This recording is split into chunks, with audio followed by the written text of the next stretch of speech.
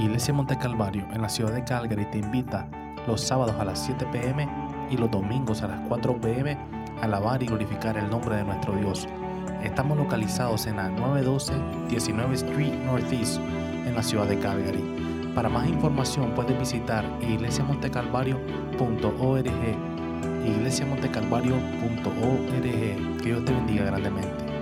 Bien, hermano, hoy vamos a ver el tema escatológico acerca del Anticristo. Ya hemos hablado en los 2 domingos anteriores de que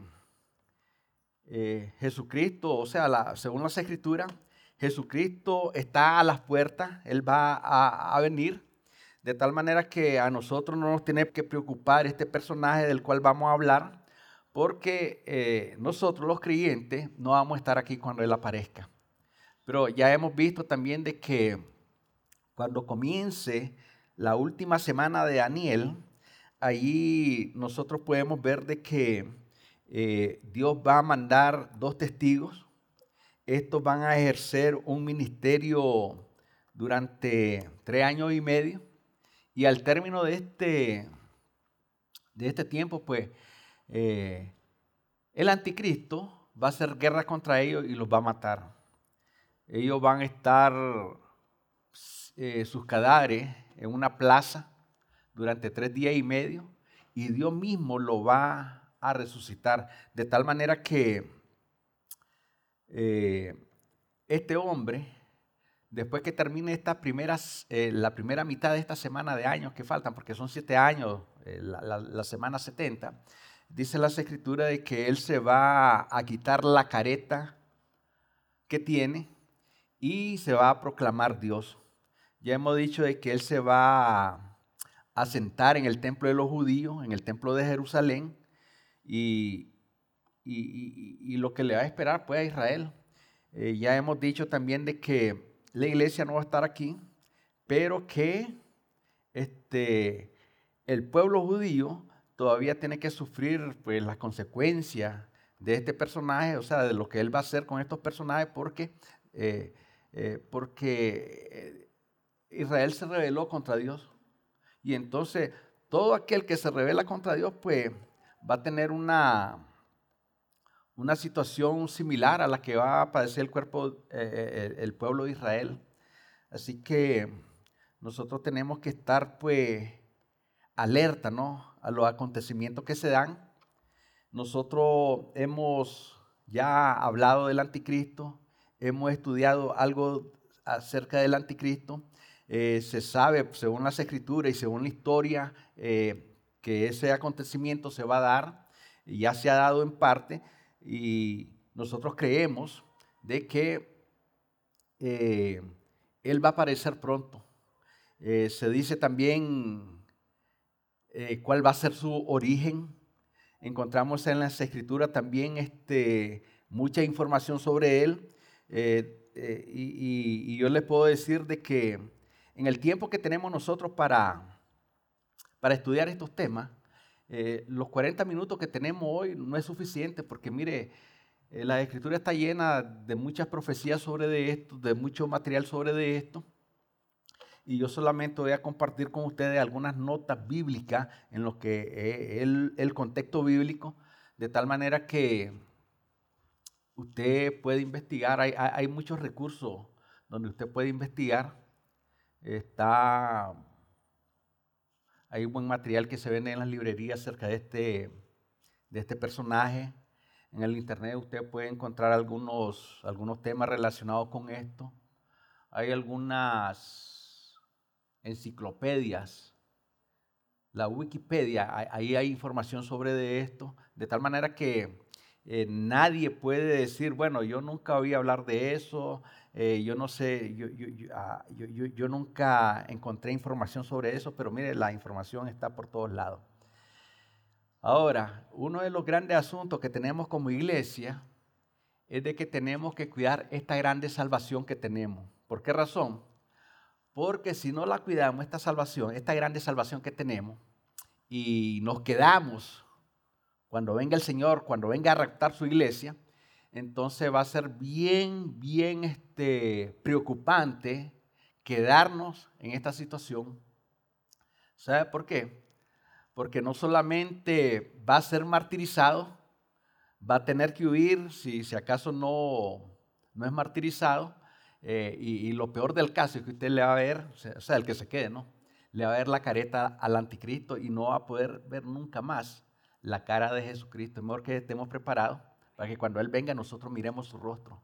Así que yo les voy a invitar a que abran sus Biblias en Apocalipsis capítulo 13. Ahí vamos a estar viendo algunos versículos y luego estaremos viendo otro versículo allí en Daniel y otros pasajes.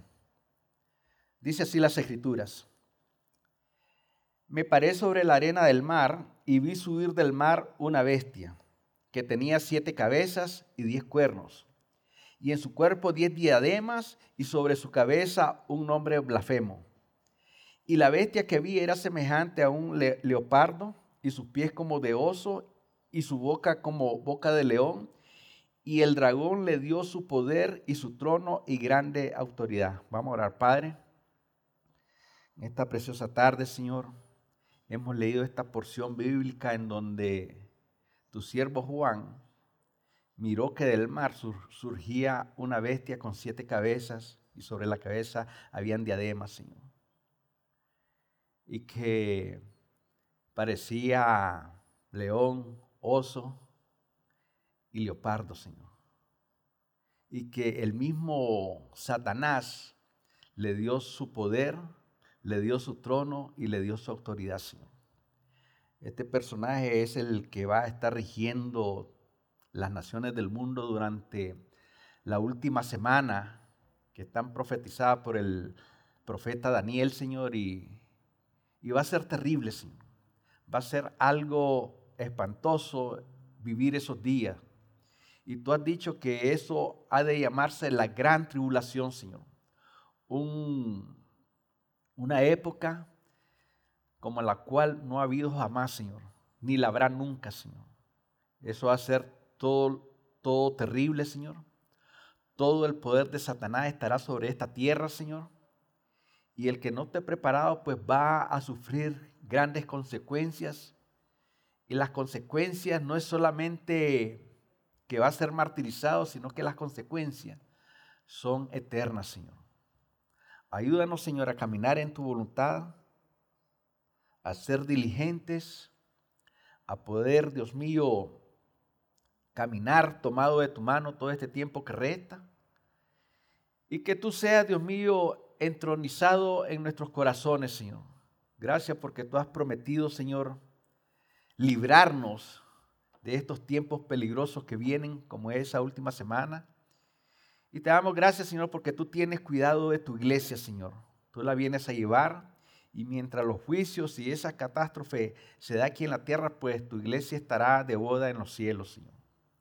Luego, Señor, que pase esa semana, tú vienes a reinar aquí por 1000 años, Señor.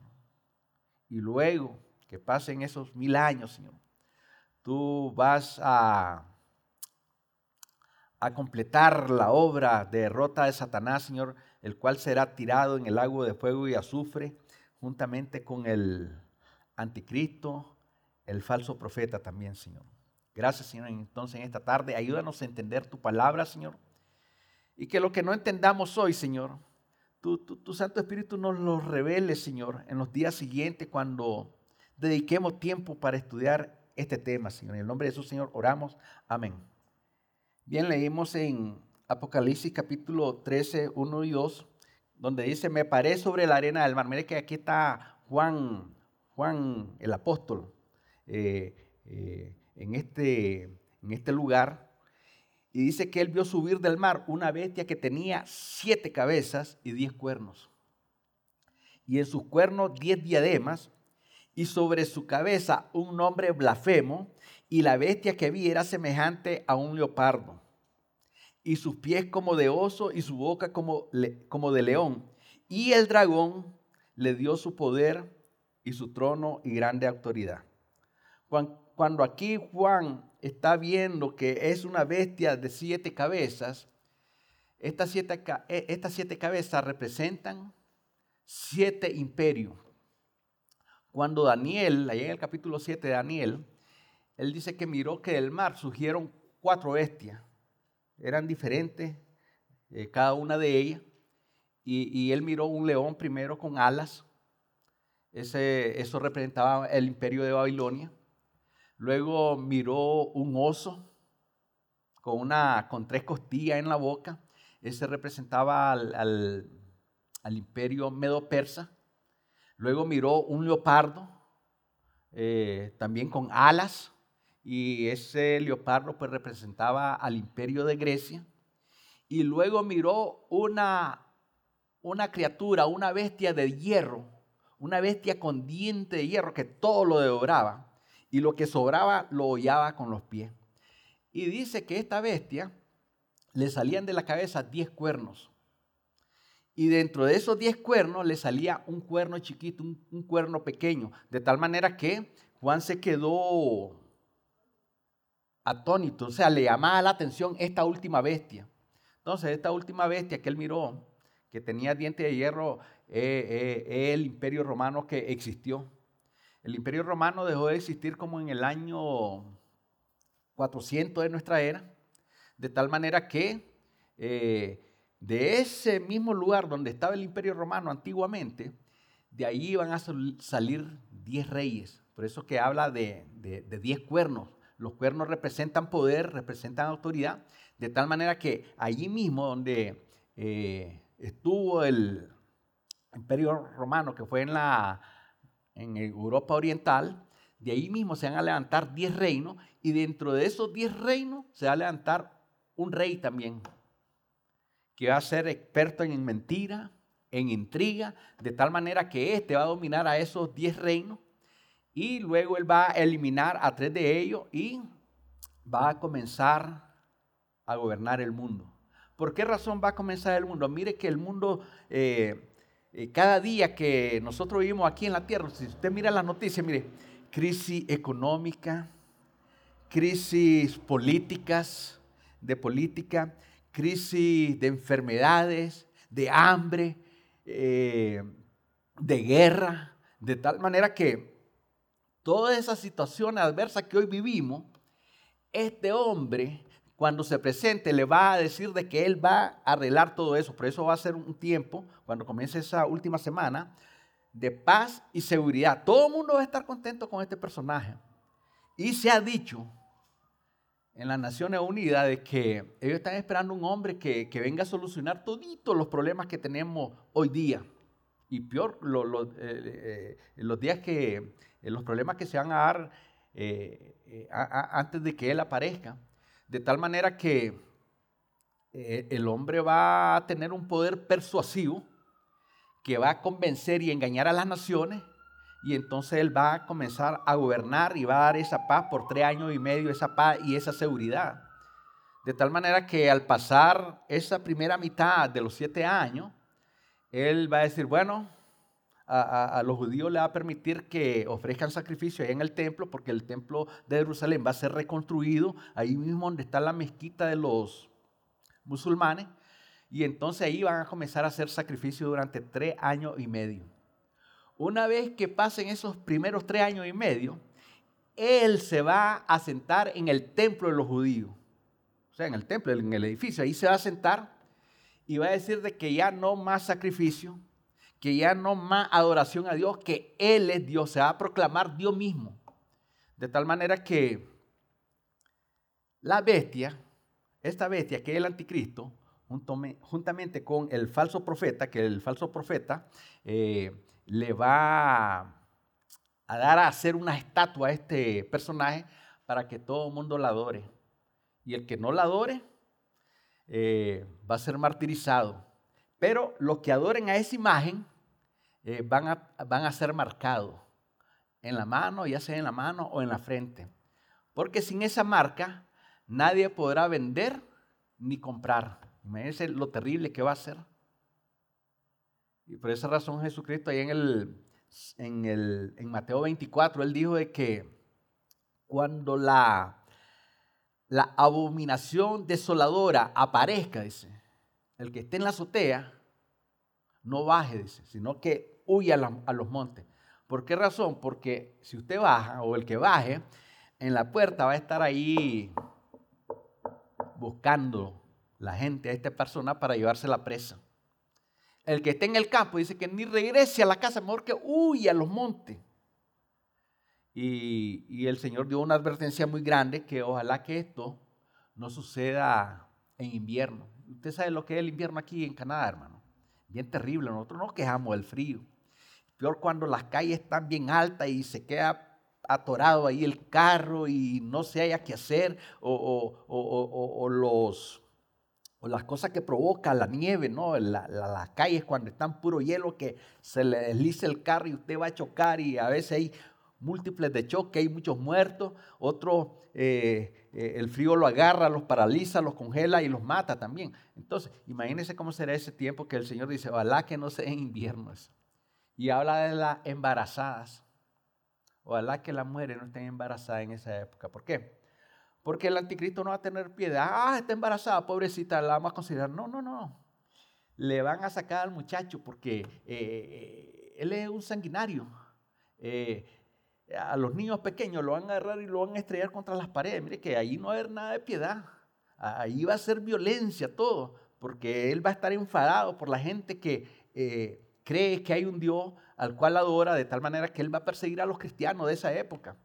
Por esa razón es que estamos hablando de que esa época es la época más dura que va a sufrir Israel en cuanto a eso, porque la iglesia no va a estar aquí en la tierra. El pueblo de Israel sí va a estar aquí y él va a sufrir esas consecuencias, porque el tiempo de la iglesia, de Dios para la iglesia, es ahora en el tiempo de gracia, hermano. Una vez que termine este periodo de gracia, el Señor viene, se lleva a su iglesia y ahí comienza la grande tribulación y entonces la atención de Dios va a ser para Israel. De tal manera que Él va a mandar esos dos testigos que ya hemos hablado de ellos. Van a predicar durante 3 años y medio.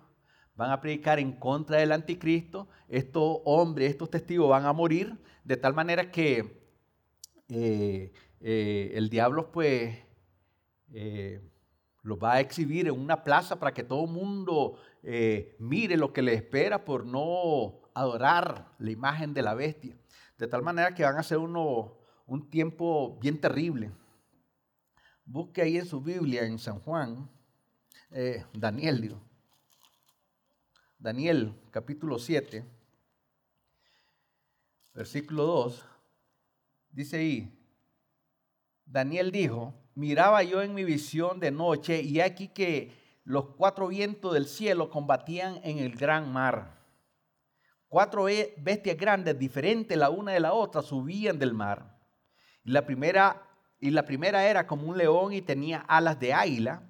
Yo estaba mirando hasta que sus alas fueron arrancadas y fue levantada del suelo y se puso en hiesta sobre los pies a manera de hombre y le fue dado corazón de hombre. Y aquí otra segunda bestia semejante a un oso, la cual se alzaba de un costado más que del otro y tenía en su boca 3 costillas entre los dientes y le fue dicho así, levántate, devora mucha carne. Después de esto miré y aquí otra semejante a un leopardo, con 4 alas de ave en su espalda, tenía también esta bestia 4 cabezas y le fue dado dominio. Versículo 7. Después de esto miraba yo en la visión de la noche y aquí la 4ª bestia, espantosa y terrible y en gran manera fuerte, la cual tenía unos dientes grandes de hierro, devoraba y desmenuzaba las sobras hollaba con sus pies y era muy diferente de todas las bestias que vi antes de ella y tenía 10 cuernos. Mientras yo contemplaba los cuernos, he aquí otro cuerno pequeño que salía entre ellos, y delante de él fueron arrancados 3 cuernos de los primeros, y aquí que este cuerno tenía ojos como de hombre y una boca que blasfemaba, una boca que hablaba grandes cosas. Vamos a dar la lectura hasta ahí. Entonces decíamos de que Daniel miró 4 bestias aquí. Aquí dice que la primera era como león. Ya hemos dicho, nosotros podemos ver también en el capítulo 4 de Daniel el sueño que tuvo el rey Nabucodonosor. Él miró una estatua. ¿Se acuerda que él soñó con una estatua que la cabeza era de oro, el pecho era de plata, las canillas de bronce y luego abajo de hierro? Y ya de último, en los pies había barro y había hierro. O sea, ahí está hablando de las 10 naciones que van a surgir. Pero quedémonos aquí en Daniel 7. Entonces la primera era como un león. Este león representa al imperio de Babilonia. Recordemos de que en el imperio de Babilonia, los escudos que tenían ahí en Babilonia era representado por un león con alas. Recordemos de que Nabucodonosor fue un hombre que se ensorbebeció, o sea, se puso soberbio ya de último. Él dijo, qué gran reino el que tengo, todo esto yo lo he hecho. Entonces, vino el juicio de Dios sobre este hombre, lo volvió como loco, le trastornó la mente y se volvió como un animal, estuvo comiendo hierba como el ganado, dice las Escrituras. Pero al final, este hombre reconoció que había un Dios y reconoció que era Dios el que le había dado ese poder. Entonces Dios lo perdonó y le dio nuevamente el trono, de tal manera que aquí dice que fue levantado del suelo y se puso en hiesta sobre los pies a manera de hombre. O sea, él volvió a ser lo que era él, un hombre, y le fue dado corazón de hombre. Ve, entonces, esta bestia, este león representa al imperio de Babilonia. La segunda bestia era semejante a un oso, la cual se alzaba de un costado más que del otro. Mire que este oso representa el imperio de los medos persas. Los persas eran más poderosos que los medas, pero cuando ellos se juntaron, hicieron una coalición. Entonces esto habla de la parte esa del oso, que una parte era más alta que la otra. Habla del poderío que tenían los persas y del poder que tenían los medos, pero que era menor que el de los persas. Entonces, representa aquí al imperio de los medos persas. Se alzaba de un costado más que del otro y tenía en su boca 3 costillas. Mire que este imperio fue el que derrotó a los libios, derrotó a Babilonia, que fue el imperio que estuvo antes que de ellos, y derrotó al otro imperio. Está Libia, está Egipto y Babilonia. Esos 3, eso es lo que significan las 3 costillas que lleva en la boca este animal que representa al imperio de los medos persas. Después de esto, versículo 6, miré y aquí una semejante a un leopardo con alas de ave. Otra cosa, este oso, este imperio, usted sabe que un oso es bien lento. Entonces, el problema que tenía este imperio medo-persa era de que ellos viajaban con su familia. Es decir, si ellos iban a atacar un territorio, ahí iban todos sus familiares. Entonces eso hacía que la marcha fuera lenta. De tal manera que en comparación con este leopardo, que es el imperio de Grecia, mire que aquí dice que aquí miré otra semejante a un leopardo con 4 alas de ave en su espalda. También tenía esta bestia 4 cabezas y le fue dado dominio. Esta bestia, el leopardo, representa al imperio de Grecia. Este imperio de Grecia, en sus ataques a las demás naciones, era tan rápido que por eso dice que un leopardo es uno de los animales más rápidos que hay aquí en la tierra, hermano. Y luego de eso tenía alas. Fíjese que estos hombres se movían por el mar a una velocidad porque tenían su flota de barcos. Por tierra igual. Ellos no tenían que dar a su familia porque eso era un estorbo para ellos para viajar rápido. Entonces estos atacaban de sorpresa de una manera rápida, de tal manera que conquistaron. Dice que tenía 4 cabezas. Mira que este fue el imperio que fue guiado, gobernado por Alejandro el Grande. A la muerte de este hombre murió joven. Él conquistó todo lo que había que conquistar en aquella época y ya de último pues murió porque ya no tenía más que conquistar. Y entonces este imperio fue fue dividido en los 4 generales que tenía este hombre, Alejandro. Entonces están los Ptolomeos, están los Seleucidas, bueno, no recuerdo los otros 2 nombres de los generales, pero este imperio se dividió. Por eso dice aquí que en el versículo 6, que era semejante a un leopardo, con 4 alas de águila sobre su espalda tenía esta bestia 4 cabezas. Son las divisiones que tuvo. Después de eso fue el hombre que ese imperio dominó el territorio que había en los 4 puntos cardinales, de tal manera que fue uno de los grandes imperios que hubo. Y luego dice, mientras yo contemplaba, el versículo 7, después de esto miraba yo en las visiones de la noche, y aquí la 4ª bestia, espantosa, terrible y en gran manera fuerte, la cual tenía unos dientes grandes de hierro, devoraba y desmenuzaba, y la sobra hollaba con sus pies, y era muy diferente de todas las bestias que había antes de ella, y tenía cuernos. Mire que el imperio romano, ese imperio sanguinarios completamente, los ejércitos, mire, donde quieran arrasaban, destruían todo y nada perdonaba. Y lo que quedaba un poquito en pie, pues lo desmenuzaba. Dice, según la bestia que miró Daniel. Entonces, este es el 4º imperio, es el imperio de Roma. En el tiempo de Jesucristo, este imperio estaba en su apogeo. Más o menos 400 años después, él ya perdió su dominio y el territorio que él ocupaba se dividió en naciones.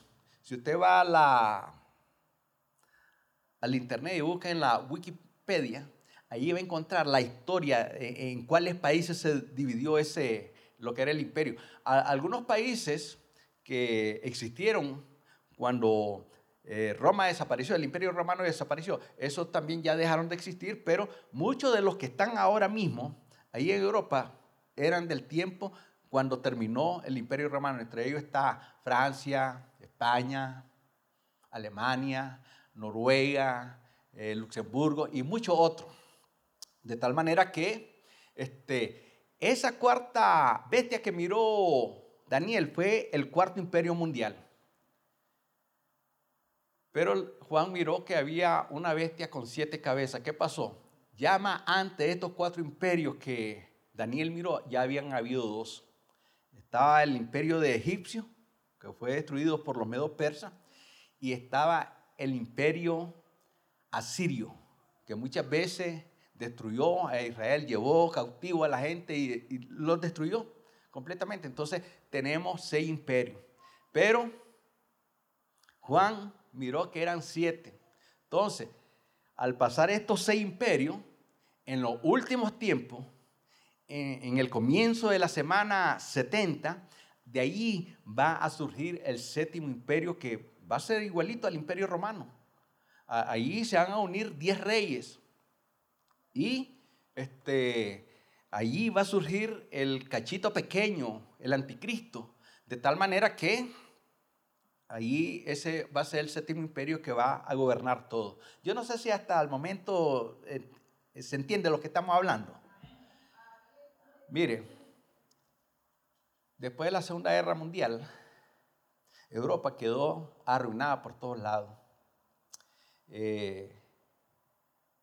Entonces, los presidentes, los ministros que habían de la época, como querían ellos fortalecer la economía, porque la economía estaba en bancarrota.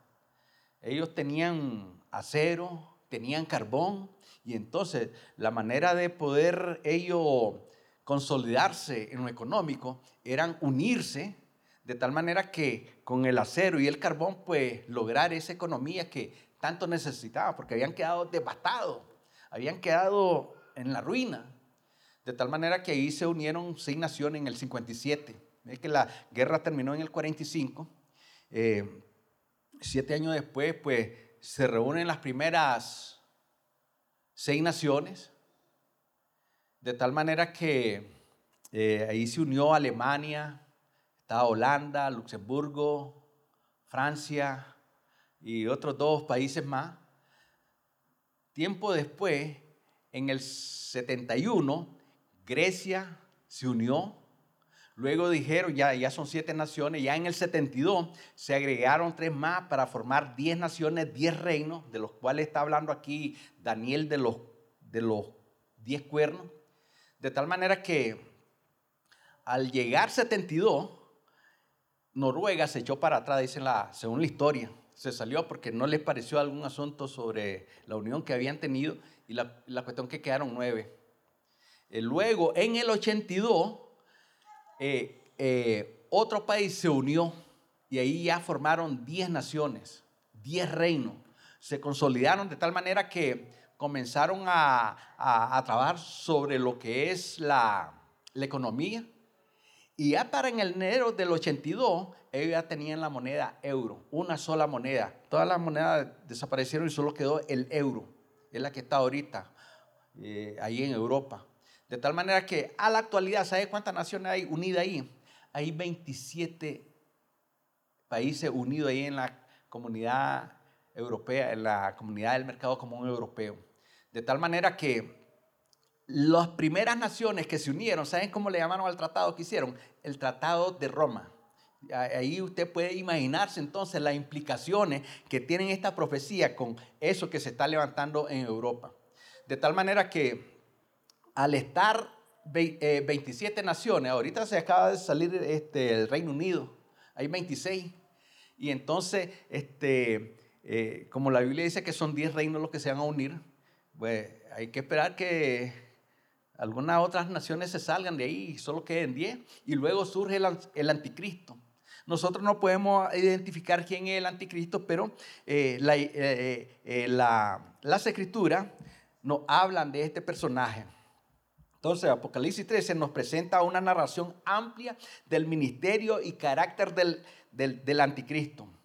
Juan, el apóstol, vio al Anticristo como una bestia con características del leopardo, del oso, del león y con 10 cuernos. Es decir, que este último imperio que se va a levantar va a tener cualidades que tuvo el imperio babilonio, el imperio de los medos persas, el imperio de los griegos y el imperio romano. Por esa razón es que aquí habla que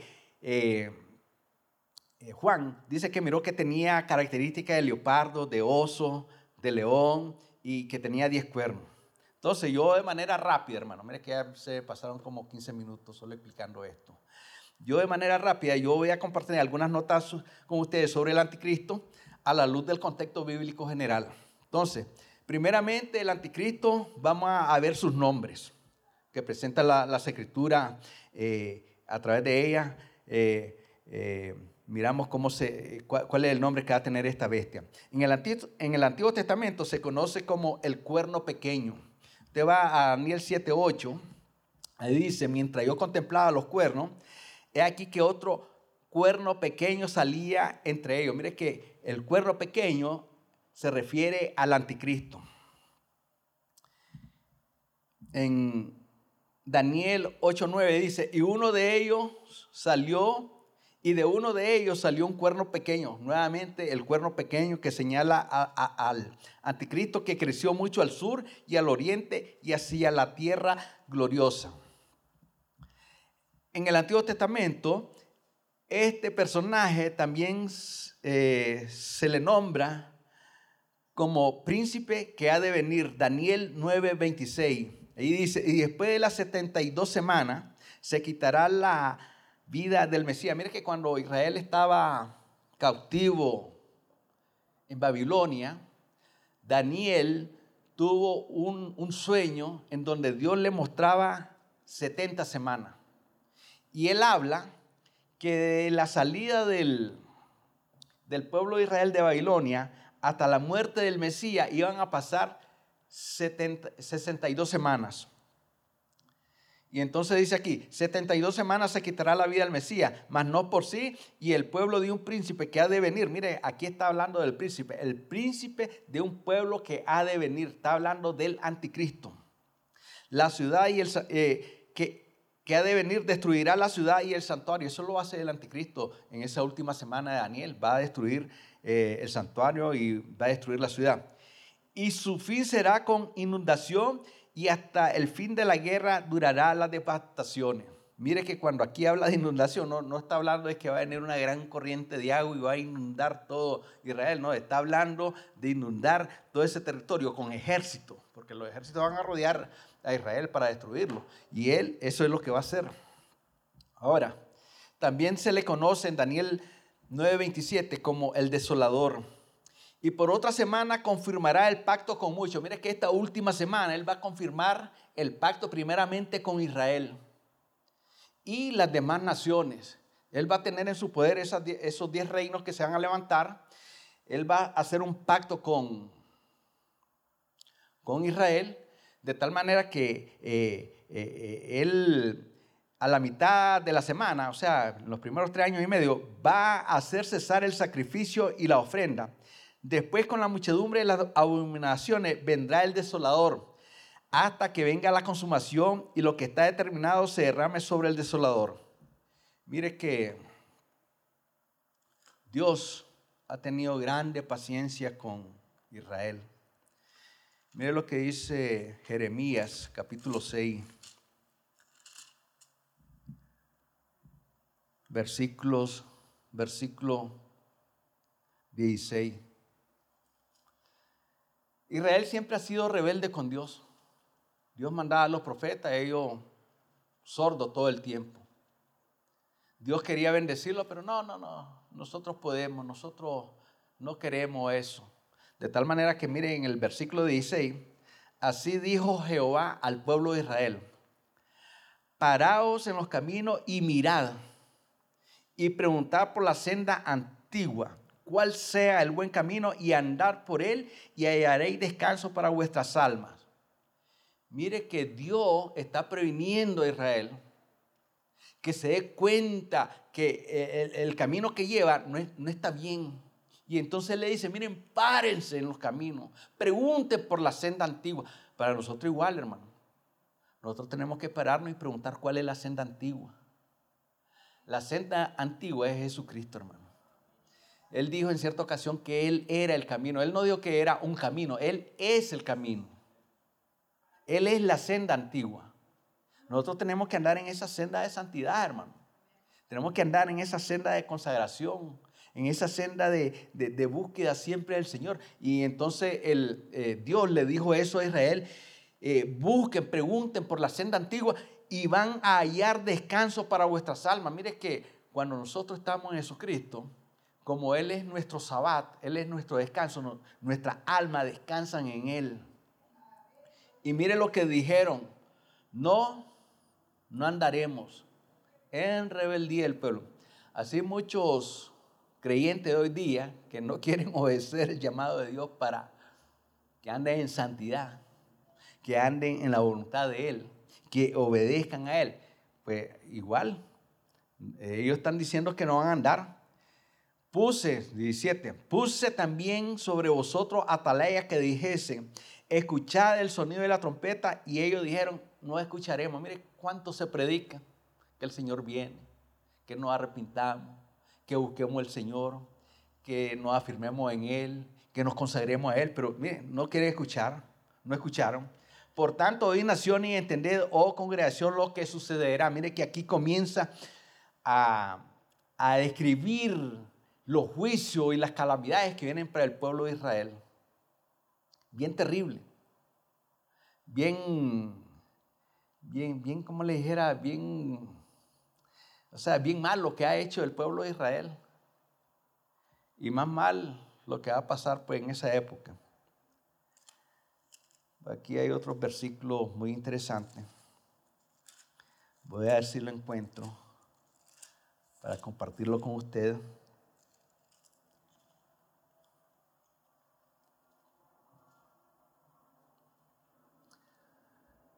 El pueblo de Israel nunca escuchó a Dios.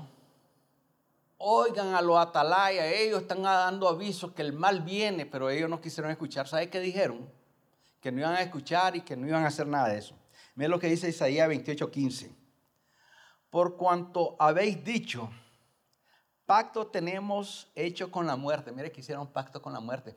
¿Se acuerdan que hemos leído aquí que por otra semana confirmará el pacto con muchos? El Anticristo va a hacer un pacto con Israel, o más bien Israel va a hacer un pacto con el Anticristo.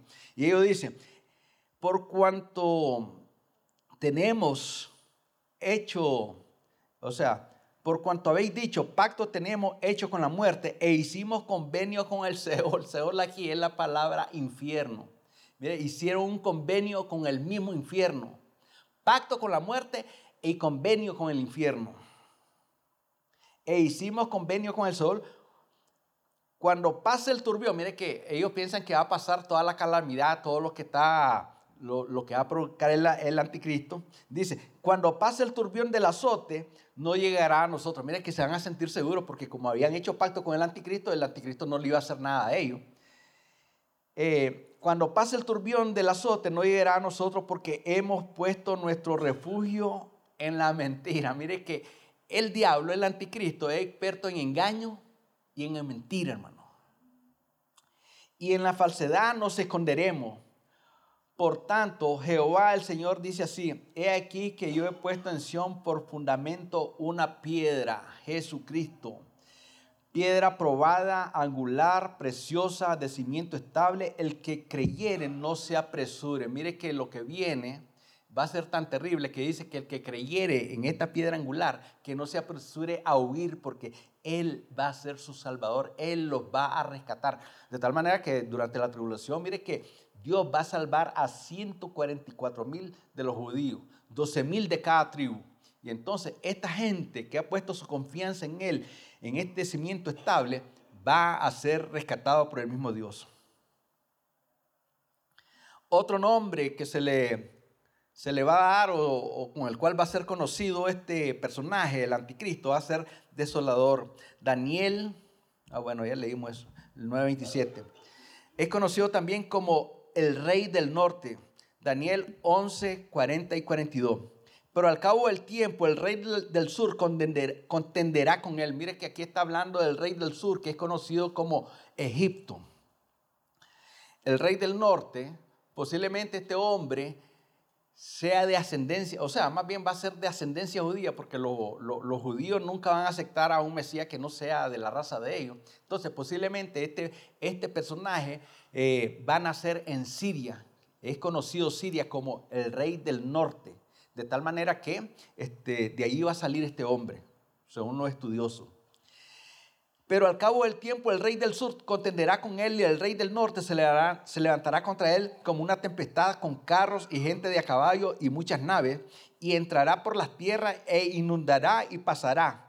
Entrará a la tierra gloriosa y muchas provincias caerán, mas estas escaparán de su mano: Edom, Moab y la mayoría de los hijos de Amón. Mire que estas naciones, Edom, Moab y Amón, estas naciones la vamos a estar estudiando cuando estudiemos quién es la mujer vestida de sol.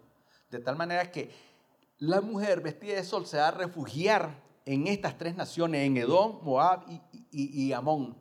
¿Por qué razón? Porque Dios la va a sustentar allí. Estos lugares que ocupan estas naciones, ahí va a ser un desierto y Dios va a sustentar a la mujer. Vamos a ver quién va a ser la mujer. Algunos piensan que es la iglesia, pero no es la iglesia. De tal manera que él va a ser conocido como el rey del norte. Otro nombre para este anticristo es rey altivo, altivo de rostro. Daniel 8:23 dice: y al fin del reinado de estos, de las 4 imperios que miró Daniel, Babilonia,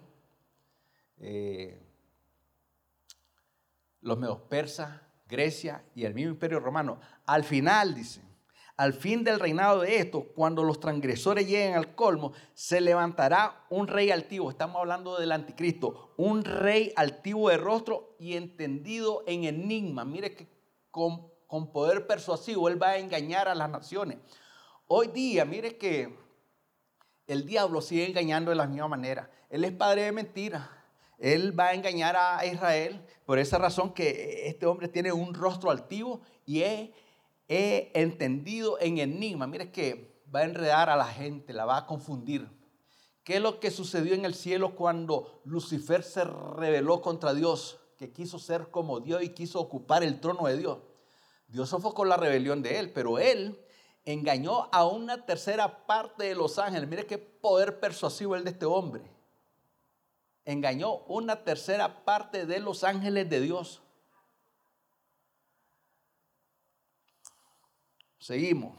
Los nombres de este personaje, el Anticristo, ya lo hemos mirado ahí en el Antiguo Testamento, pero en el Nuevo Testamento también tiene nombre. Se le nombra, segunda de Tesalonicenses 2:3 dice, lo llama ahí el hombre de pecado.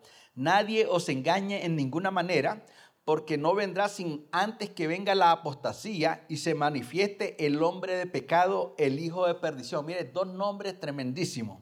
Hombre de pecado, hijo de perdición. Son dos nombres con el cual el Nuevo Testamento los conoce. En 2 de Tesalonicenses, el versículo 9, ahí se conoce como el inicuo. Inicuo, cuyo advenimiento es por obra de Satanás con gran poder y señales y prodigios mentirosos. Mire que este hombre, clase de característica que tiene, su advenimiento es por obra del propio diablo. Con gran poder, mire que él va a desplegar gran poder, va a hacer grandes señales y va a hacer prodigio, va a ser prodigio mentiroso, experto en enigmas. De tal manera que es conocido como el inicuo. Inicuo significa que él va a tratar o más bien a cambiar la ley de Dios. No es que hoy la gente a lo bueno le llama malo y a lo malo bueno. Están cambiando todo lo que Dios hizo bueno.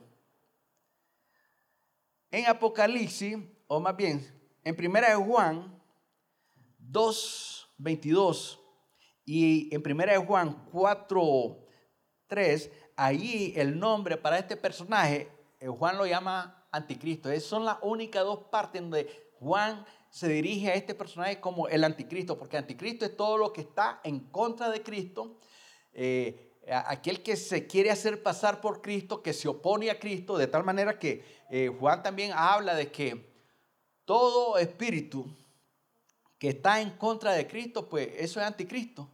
Y ahora dice Juan, y el espíritu del Anticristo está operando ya desde esa época. Miren, más de 2000 años operando el espíritu del Anticristo. Vamos a leer.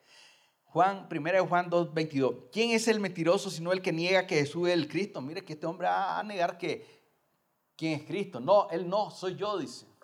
Porque él se va a hacer llamar Mesías. Mesías significa Cristo. Este es Anticristo, el que niega al Padre y el que niega al Hijo.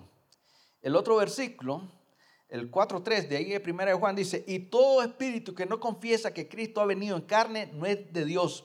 Y este es el espíritu del Anticristo, el cual vosotros habéis oído que viene y que ahora ya está en el mundo. Mire que de la época de Juan ya estaba en el mundo operando el espíritu del Anticristo. En Apocalipsis el nombre para el Anticristo es bestia. En Apocalipsis 11:7 dice, cuando hayan acabado sus testimonios, Moisés y Elías, la bestia, el Anticristo, que sube del abismo, hará guerra contra ellos y los vencerá y los matará. 13:1 Apocalipsis. Me paré sobre la arena del mar y vi subir del mar una bestia, el Anticristo. Apocalipsis 15:2. Vi también como un mar de vidrio mezclado con fuego a los que habían alcanzado la victoria sobre la bestia. Mire que aquí Juan está viendo a aquellos que habían alcanzado una victoria sobre la bestia, sobre el Anticristo. Y su imagen, y su marca y el número de su nombre en pie sobre el mar del vidrio con las arpas de Dios. En el 17:8, ahí encontramos la bestia que has visto. Mire que ahí le están explicando a Juan quién es la bestia. La bestia que ha visto era y no es, y está para subir del abismo e ir a perdición, y los moradores de la tierra, aquellos cuyos nombres no están inscritos desde la fundación del mundo en el libro de la vida, se asombrarán viendo la bestia que era y no era y será. ¿Por qué aquí habla las escrituras de la bestia que era, es y que será? Bueno, está hablando de que este hombre, este Anticristo, este personaje, va a recibir un atentado político, religioso, que lo va a matar. Entonces dice la Escritura que el falso profeta va a infundirle vida a este personaje. Entonces va a revivir. Algunos están hablando de que el único que puede dar vida es Dios. Después nadie puede dar. Cuando Cristo fue crucificado en la cruz del Calvario, fue Dios quien lo resucitó de la muerte. Entonces, este personaje, la bestia, el falso profeta, le va a infundir vida. Pero ¿de qué manera? ¿De qué manera le va a infundir vida si solamente Dios puede dar vida? Bueno, ustedes saben, ustedes han hablado, o sea, han oído mucho de la clonación y todo eso. Pues a este hombre lo van a clonar. Solo así es la única manera. Es un hombre que no tiene alma, no tiene espíritu. Más bien lo que tiene es la misma esencia de Satanás en su ser, el Anticristo. Entonces, es conocido como la bestia. En el 17, bueno, ese lo leímos, 17:8, la bestia que es, que no era y que será. Apocalipsis 19:20, y la bestia que fue apresada, mire que esta bestia va a ser apresada, el Anticristo va a ser apresado. Y con ella el falso profeta, mire, el que le hace la propaganda a la bestia, van a ser apresados. Y con ella el falso profeta que había hecho delante de ella las señales con las cuales había engañado a los que recibieron la marca de la bestia y habían adorado su imagen. Estos dos fueron lanzados vivos dentro de un lago de fuego que arde con azufre. Mire que tanto el Anticristo como el falso profeta van a ser lanzados vivos al lago de fuego y azufre. Ahora, ¿cuál va a ser el origen de esta bestia? Será primeramente judío por ascendencia. Hay una profecía que dio Jacob a su hijo Dan, y las características que habló Jacob para su hijo Dan son las mismas características que se van a cumplir en el Anticristo. Miren lo que dice la profecía esta. Génesis 49, del 16 al 17. Dan juzgará a su pueblo como una de las tribus de Israel. O sea, Dan era el patriarca, ¿no?, de la tribu de Dan, y él iba a juzgar a su pueblo. Esa es una profecía que está dando Jacob antes de morir. Será Dan serpiente junto al camino. Este Anticristo va a ser como una serpiente junto al camino.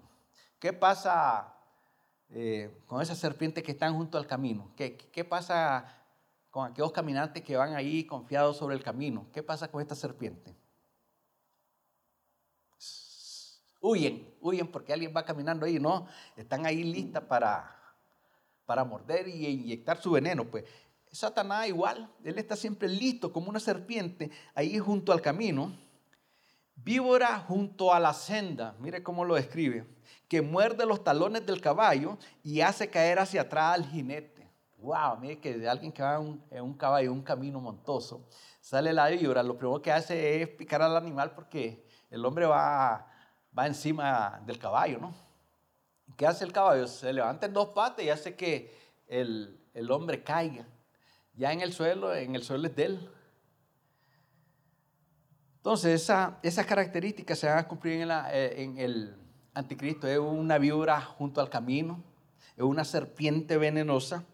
En Daniel 11:37 nosotros leemos, del Dios de sus padres no hará caso. Mire que él va a ser de descendencia judía, él no va a hacer caso del Dios de sus padres, ni del amor de las mujeres, ni respetará a Dios alguno. Mire que él no le van a interesar las mujeres.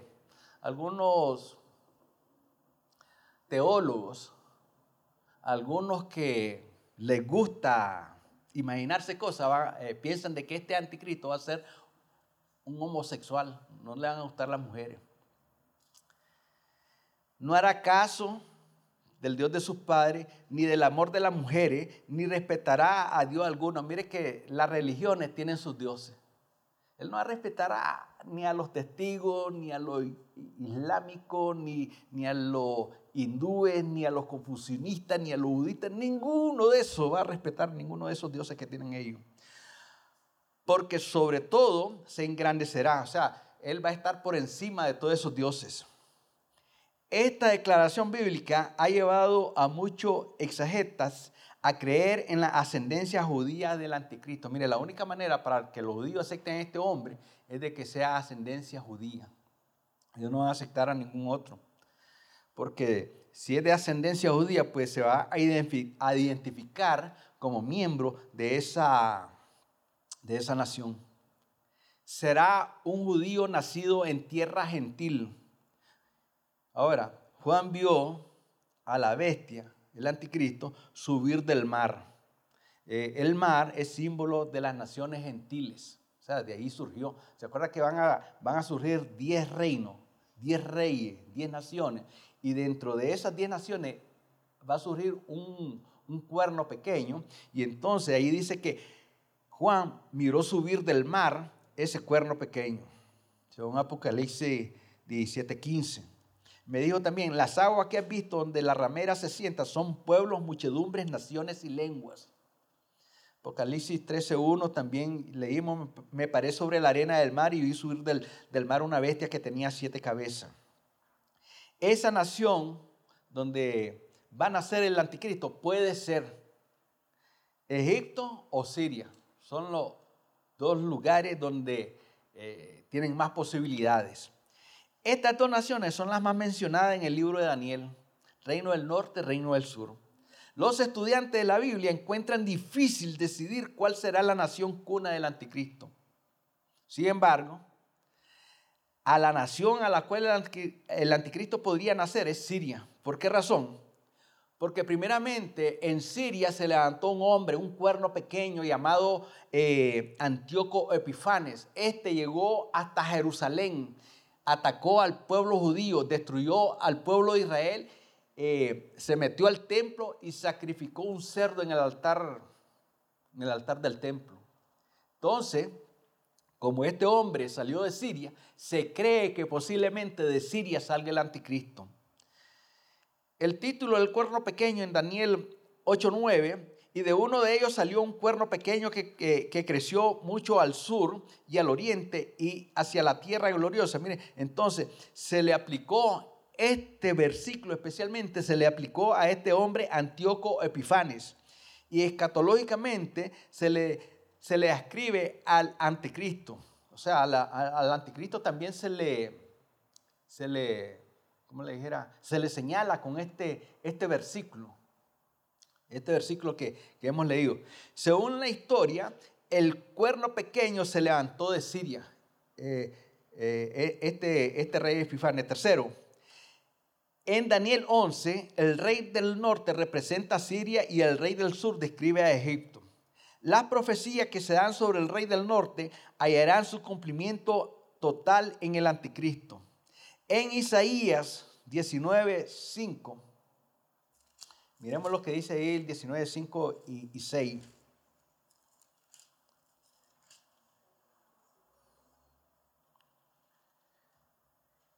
Y las aguas del mar faltarán, el 5, y el río se agotará y secará, y se alejarán los ríos, se agotarán y secarán las corrientes de los fosos, la caña, el carrizo serán cortados.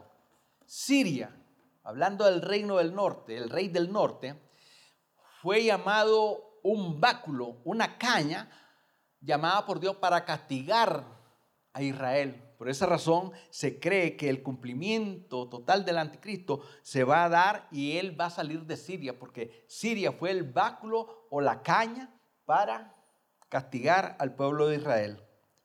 Ahí podemos mirar de que Siria es presentado como una vara, un báculo del juicio de Dios sobre Samaria. Para muchos estudiantes de las profecías, de Asiria se levantará la vara y ese báculo con que Dios castigará a Israel. Según la geografía antiguo testamentaria, Siria formó parte antiguamente del imperio asirio. El imperio asirio fue otro imperio que fue usado por Dios para castigar a Israel. Ahora, ¿cuál va a ser el carácter del anticristo? Primeramente, él va a ser un líder político. En Apocalipsis 13:7, dice ahí las escrituras, 13:7. Dice, y se le permitió hacer guerra contra los santos y vencerlos. También se le dio autoridad sobre toda tribu, pueblo, lengua y nación. La única manera de tener esa autoridad sobre las tribus, los pueblos y lengua, y naciones, es como un poder político. Él va a ser un gran líder político, va a ser un gran líder religioso. Apocalipsis 13:8. Y lo adoraron todos los moradores de la tierra. Mire que va a ser tan religioso el hombre que la gente lo va a adorar. Cuyos nombres no estaban inscritos en el libro de la vida del Cordero que fue inmolado desde el principio del mundo. Va a ser adorado este hombre. Va a ser un gran militar. Apocalipsis 13:4. Y adoraron al dragón, al diablo, al propio Satanás, que había dado autoridad a la bestia, y adoraron a la bestia, al Anticristo, diciendo, ¿quién como la bestia y quién podrá luchar contra ella? Mire que tal va a ser el poder político y militar de este hombre, que los que le adoren a él va a decir, ¿quién como la bestia? ¿Quién podrá luchar contra ella? ¿Se da cuenta de lo terrible que va a ser este hombre, hermano? Ahora, este hombre, en su carácter, él va a ser instrumento de poder satánico. Mire lo que dice ahí Apocalipsis 13:2. Y la bestia que vi era semejante a un leopardo, y sus pies como de oso, y su boca como de león, y el dragón le dio su poder y su trono y grande autoridad. En otras palabras, va a ser el poder, va a ser el instrumento de poder satánico, porque mire, va a combinar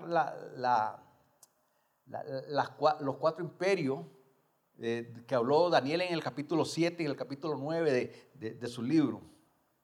Ahora, ¿cuál es la representación simbólica de este personaje? Bueno, tenía 7 cabezas. Estos simbolizan a 7 imperios: Egipto, Siria, Babilonia, Media Persia, Grecia, Roma y el imperio romano restaurado, que va a ser el último imperio. Las 4 bestias vistas por Daniel en el capítulo 7 tenían exactamente 7 cabezas. Tenía 10 cuernos y en sus cuernos 10 diademas. Los 10 cuernos de la bestia apocalíptica corresponden a los 10 cuernos de la 4ª bestia vista por Daniel en Daniel 7:7. Y los 10 dedos de la estatua soñada por Nabucodonosor en Daniel 2:41 al 44. ¿Se acuerda que los dedos son 10 dedos de hierro mezclados con barro? Los cuernos coronados se refieren a reyes con su reino. Daniel 2:44, 7:24, Apocalipsis 17:12. Tenía sobre su cabeza un nombre blasfemo. El Anticristo será el más grande blasfemador que pisará este planeta Tierra, hermano. Ustedes han conocido hombres que han blasfemado a Dios. Pues este hombre va a ser el más grande blasfemador que pisará esta tierra, este planeta. Su blasfemia se hace evidente en algunos personajes bíblicos. Tenemos algunos personajes que blasfemaron contra Dios. Ahora, a este personaje también se le dio boca que hablaba grandes cosas y blasfemia a Dios. Mira Apocalipsis 13:5. También se le dio boca que hablaba grandes cosas y blasfemia. Y se le dio autoridad para actuar 42 meses. Mire que 42 meses son 3 años y medio. Y abrió su boca en blasfemias contra Dios para blasfemar de su nombre, de su tabernáculo y de los que moran en el cielo. Apocalipsis 13:6. Y abrió su boca en blasfemia contra Dios para blasfemar de su nombre, de su tabernáculo y de los que moran en el cielo. El cual se opone y se levanta contra todo lo que se llama Dios o es objeto de Dios, de culto, tanto que se sienta en el templo de Dios como Dios, haciéndose pasar por Dios. Según de Tesalonicenses 2:4. Algunos creyentes cuando oyen esto de que se va a sentar en el templo de Dios y que va a hacer esto y que se va a poner contra Dios, dicen, ¿y de dónde sacaron ese versículo? Yo nunca lo he oído. Mire, pues ahí está en 2 Tesalonicenses 2:4. El cual se opone y se levanta contra todo lo que se llama Dios o es objeto de culto, tanto que se siente en el templo de Dios como Dios, haciéndose pasar por Dios. Mire que para los creyentes, hermano, esos que andan a medias, esos que no quieren obedecer a Dios, esos que se conforman con tener una vida religiosa, pues este anticristo lo tienen parado en su casa. Se le ha sentado en su trono, en su casa y en su vida sobre todo. Y se hace pasar por Dios. Yo soy Dios, le dice. Es tremendo lo que se vive aquí por no estar de acuerdo con Dios o estar en fidelidad a Dios. En Daniel 11:36, ahí dice que este hombre va a estar contra el Dios de los dioses y hablará maravillas. Mire que vamos a leer 11:36. Y el rey hará su voluntad, el anticristo, y se ensoberbecerá y se engrandecerá sobre todo Dios. Ya hemos mencionado a los dioses de los chinos, de los budistas, de los confucianistas, de los testigos, de los mormones, de todos los religiosos que hay aquí en la tierra.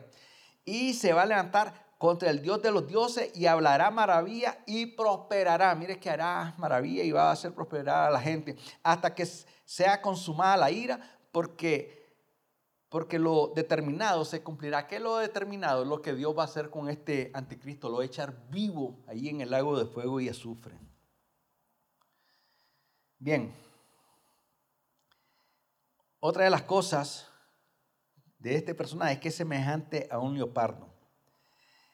El leopardo, ya hemos dicho que simboliza Grecia. El anticristo será ligero en sus conquistas, una especie de Alejandro el Grande moderno. Sus pies como de oso. El oso en Daniel simboliza a Medio Persa. Con su poder el anticristo aplastará a muchas naciones. Y su boca como de león. El león fue símbolo de Babilonia. El anticristo será arrogante en sus discursos y temido en todito su mandato. Él agitará a las masas con su diabólica demagogia. Ahora, ¿cuáles van a ser las obras de este anticristo, de este personaje de los últimos tiempos? Ya en 10 minutos termino. Entrará en pacto con la nación judía por 7 años. Y a la mitad del mismo, él lo va a quebrar, lo va a violar. Daniel 9:27. Y por otra semana confirmará el pacto con muchos. A la mitad de la semana hará cesar el sacrificio y la ofrenda. Después con las muchedumbres y las abominaciones vendrá el desolador hasta que venga la consumación y lo que está determinado se derrame sobre el desolador. Será víctima de un atentado. Ya hemos hablado del atentado, un atentado político religioso. Apocalipsis 13:3. Y vi una de sus cabezas como herida de muerte, pero su herida mortal fue sanada y se maravilló toda la tierra en pos de la bestia. Satanás le levantará milagrosamente de esa muerte inminente. Este personaje va a perseguir a todos los que se identifiquen con Dios, con alguna otra ideología, con alguna otra religión o que estén fuera, que no estén, que estén fuera de él. A esa gente la va a perseguir. Daniel 8:25 dice, con su sagacidad hará prosperar el engaño en su mano y en su corazón se engrandecerá y sin aviso destruirá a muchos. Mire, sin avisar, a Israel no le va a avisar, mira, aquí ya terminó el pacto con ustedes. Él se lo va a encajar en el templo a los judíos y le va a decir, miren, ya no más sacrificio, ahora yo soy Dios y ahí me tienen que adorar, sin ningún aviso previo. Y se levantará contra el príncipe de los príncipes. Mire que este hombre se va a levantar contra Jesucristo, porque Jesucristo es llamado el príncipe de los príncipes, pero será quebrantado, aunque no por mano humana. Mire que ninguna mano humana va a poder quebrantar al anticristo, sino que el que lo va a quebrantar es el príncipe de los príncipes, nuestro Señor Jesucristo. En Apocalipsis 13:7 dice, y se le permitió hacer guerra contra los santos y vencerlos. Mire que va a vencer a los santos, ya de último. También se le dio autoridad sobre toda tribu, pueblo, lengua y nación, poder político y militar. Apocalipsis 20:4, y vi tronos y se sentaron sobre ellos los que recibieron facultad de juzgar. Mire que van a haber creyentes que van a tener la facultad de juzgar. Se cree que estos creyentes son los 12 apóstoles que van a juzgar, que recibieron facultad para juzgar. Y vi las almas de los decapitados por causa del testimonio de Jesús y por la palabra de Dios, los que no habían adorado a la bestia ni a su imagen. Estos son los que van a salir de la gran tribulación como mártires. Mire que el anticristo le va a volar la cabeza. A causa del testimonio de Jesús, por la palabra de Dios, los que no habían adorado a la bestia ni a su imagen y que no recibieron la marca en su frente ni en sus manos y vivieron y reinaron con Cristo 1000 años. Estos van a reinar con Cristo 1000 años. Apocalipsis 12:13 al 17. Y cuando vio el dragón que había sido arrojado a la tierra, mire que el dragón va a ser arrojado a la tierra. persiguió a la mujer, de esta mujer vamos a hablar más adelante, persiguió a la mujer que había dado a luz al hijo varón, y se le dieron a la mujer las dos alas de la gran águila. Mire que esto que estamos leyendo ahorita, eso va a ser interesante cuando estemos viendo quién es esta mujer. Para que volase delante de la serpiente al desierto, a su lugar donde es sustentada por un tiempo y la mitad de un tiempo. Y la serpiente arrojó de su boca tras la mujer agua como un río para aniquilarla. De tal manera que nosotros tenemos que estar preparados, hermano. Eso viene y eso va a ser terrible en todos los aspectos. Este personaje será responsable de la muerte de los dos testigos de Moisés y Elías que Dios enviará a esta tierra después del rapto de la iglesia. Apocalipsis 11:7 dice: cuando hayan acabado su testimonio, Elías y Moisés, la bestia que sube del abismo hará guerra contra ellos y los vencerá y los matará. Profanará el templo de los judíos que ha de ser reconstruido, haciéndose pasar por Dios. Ya hemos leído ahí 2 Tesalonicenses 2:4. Va a dirigir una campaña contra el Señor cuando Él mismo retorne en su revelación. Mire que Cristo va a regresar y la bestia va a guerrear contra Él. Y vi a la bestia, Apocalipsis 19:19, y vi a la bestia, a los reyes de la tierra y a sus ejércitos reunidos para guerrear contra el que montaba el caballo blanco. Jesucristo va a montar un caballo blanco.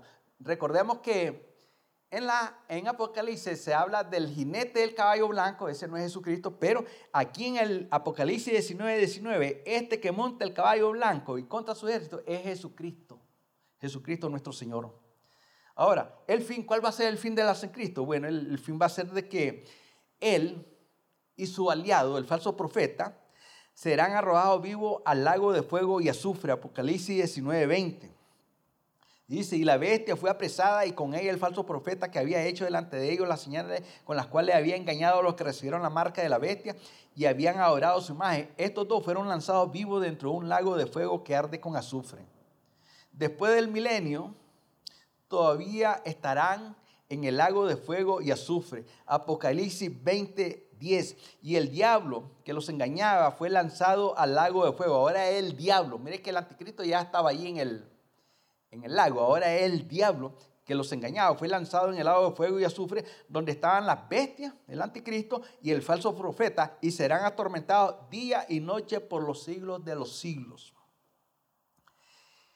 Pablo relata en 2 Tesalonicenses 2:8 el fin del anticristo. Y él dice lo siguiente, hablando Pablo ahí: y entonces se manifestará aquel inicuo, el anticristo, a quien el Señor, mire que nuestro Señor, matará con el espíritu de su boca y destruirá con el resplandor de su venida. Cuando aquí habla de matar con el espíritu de su boca, se tiene que entender esto como en un sentido figurado y no literal, porque este anticristo va a ser lanzado vivo al lago de fuego y azufre, porque él será arrojado vivo al Gehenna eterno. ¿Cuál ha de ser la conclusión de todo esto, hermano?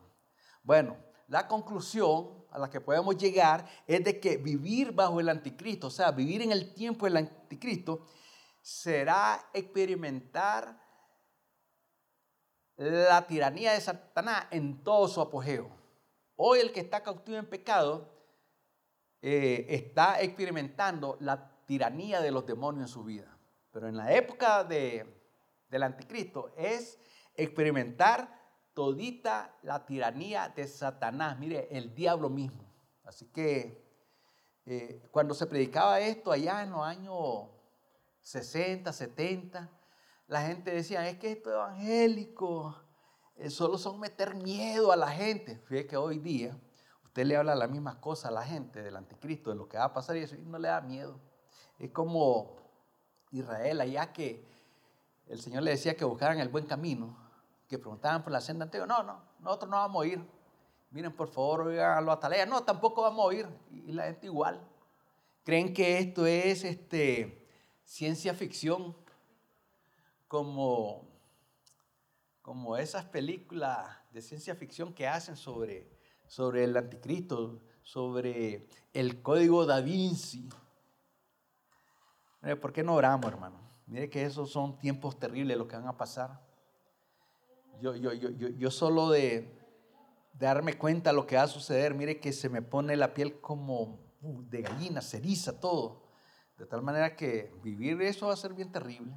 Así que oramos, Padre. En esta noche, Señor, hemos tocado esos pasajes, Señor, que hablan de este personaje terrible. Este personaje que gobernará. Este personaje que engañará con sus intrigas, Señor, aún al mismo pueblo de Israel.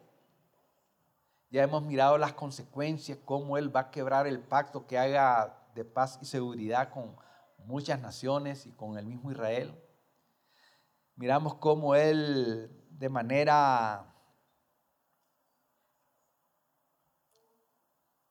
manera, Dios mío, violenta y diabólica se va a sentar en tu templo. Él va a querer cesar, o más bien va a cesar el sacrificio. Se va a proclamar Dios, Señor. Pero a nosotros, Dios mío, nos alegra, Señor, de que este personaje va a tener un fin, Señor. Y Dios mismo, Jesucristo mismo, tu palabra dice que lo va a matar y lo va a vencer con el resplandor de su presencia, Señor. Y cuando las Escrituras hablan de eso, Señor, entendemos de que eso es figurado, Señor, porque este personaje va a ser lanzado vivo a ese lago de fuego que arde con azufre, Señor. Los grandes estudiosos piensan de que ese lugar, Señor, está por ahí en algún lugar del universo, Señor. Y allí será atormentado día y noche, Señor. Dios santo, nos alegra y nos consuela saber de que los que no adoren a esta bestia, los que no se dejen poner la marca en su frente o en la mano, Señor, los que no, Dios mío, se dobleguen ante sus exigencias, Señor. Dios mío, estos van a ser librados, Señor. Estos tendrán su nombre inscrito en el libro de la vida, Señor. Y tú has prometido salvar, Señor. Gracias, Señor, porque antes que venga esa última semana, la semana 70 de Daniel, Señor, tu iglesia, nosotros ya no vamos a estar aquí, Señor. Tu palabra dice que tú nos vas a llevar a unos aposentos, que ahí vamos a estar, Dios mío, en esos refugios, mientras pasa aquí lo más grande como es la gran tribulación, Señor.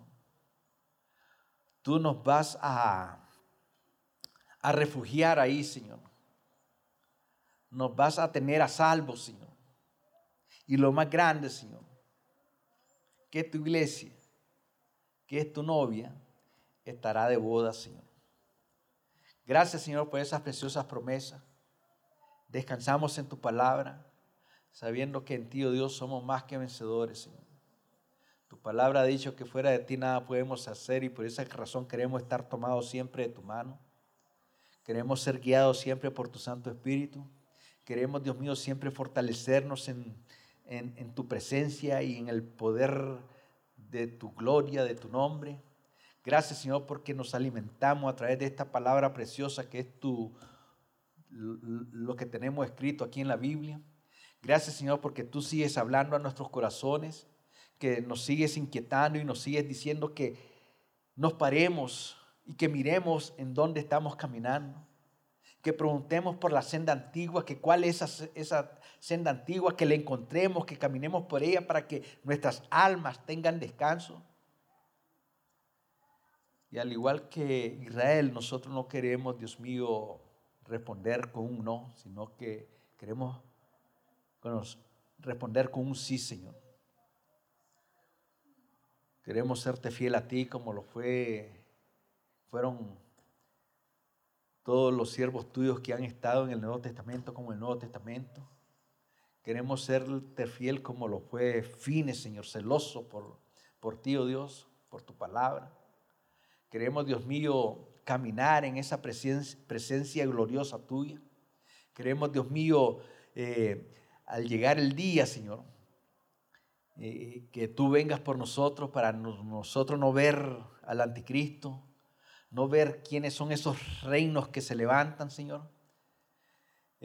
Nosotros queremos, Dios mío, no estar en esa situación de verlo a Él, sino que queremos verte a ti, Señor. Gracias porque vienes por nosotros y que tu nombre sea glorificado en nuestros corazones, en nuestras vidas, Señor. Gracias por tu buena palabra, Señor, y pedimos entonces tu bendición para cada uno de tus hijos en esta tarde, Señor. En el nombre de Jesús, Señor, oramos. Amén.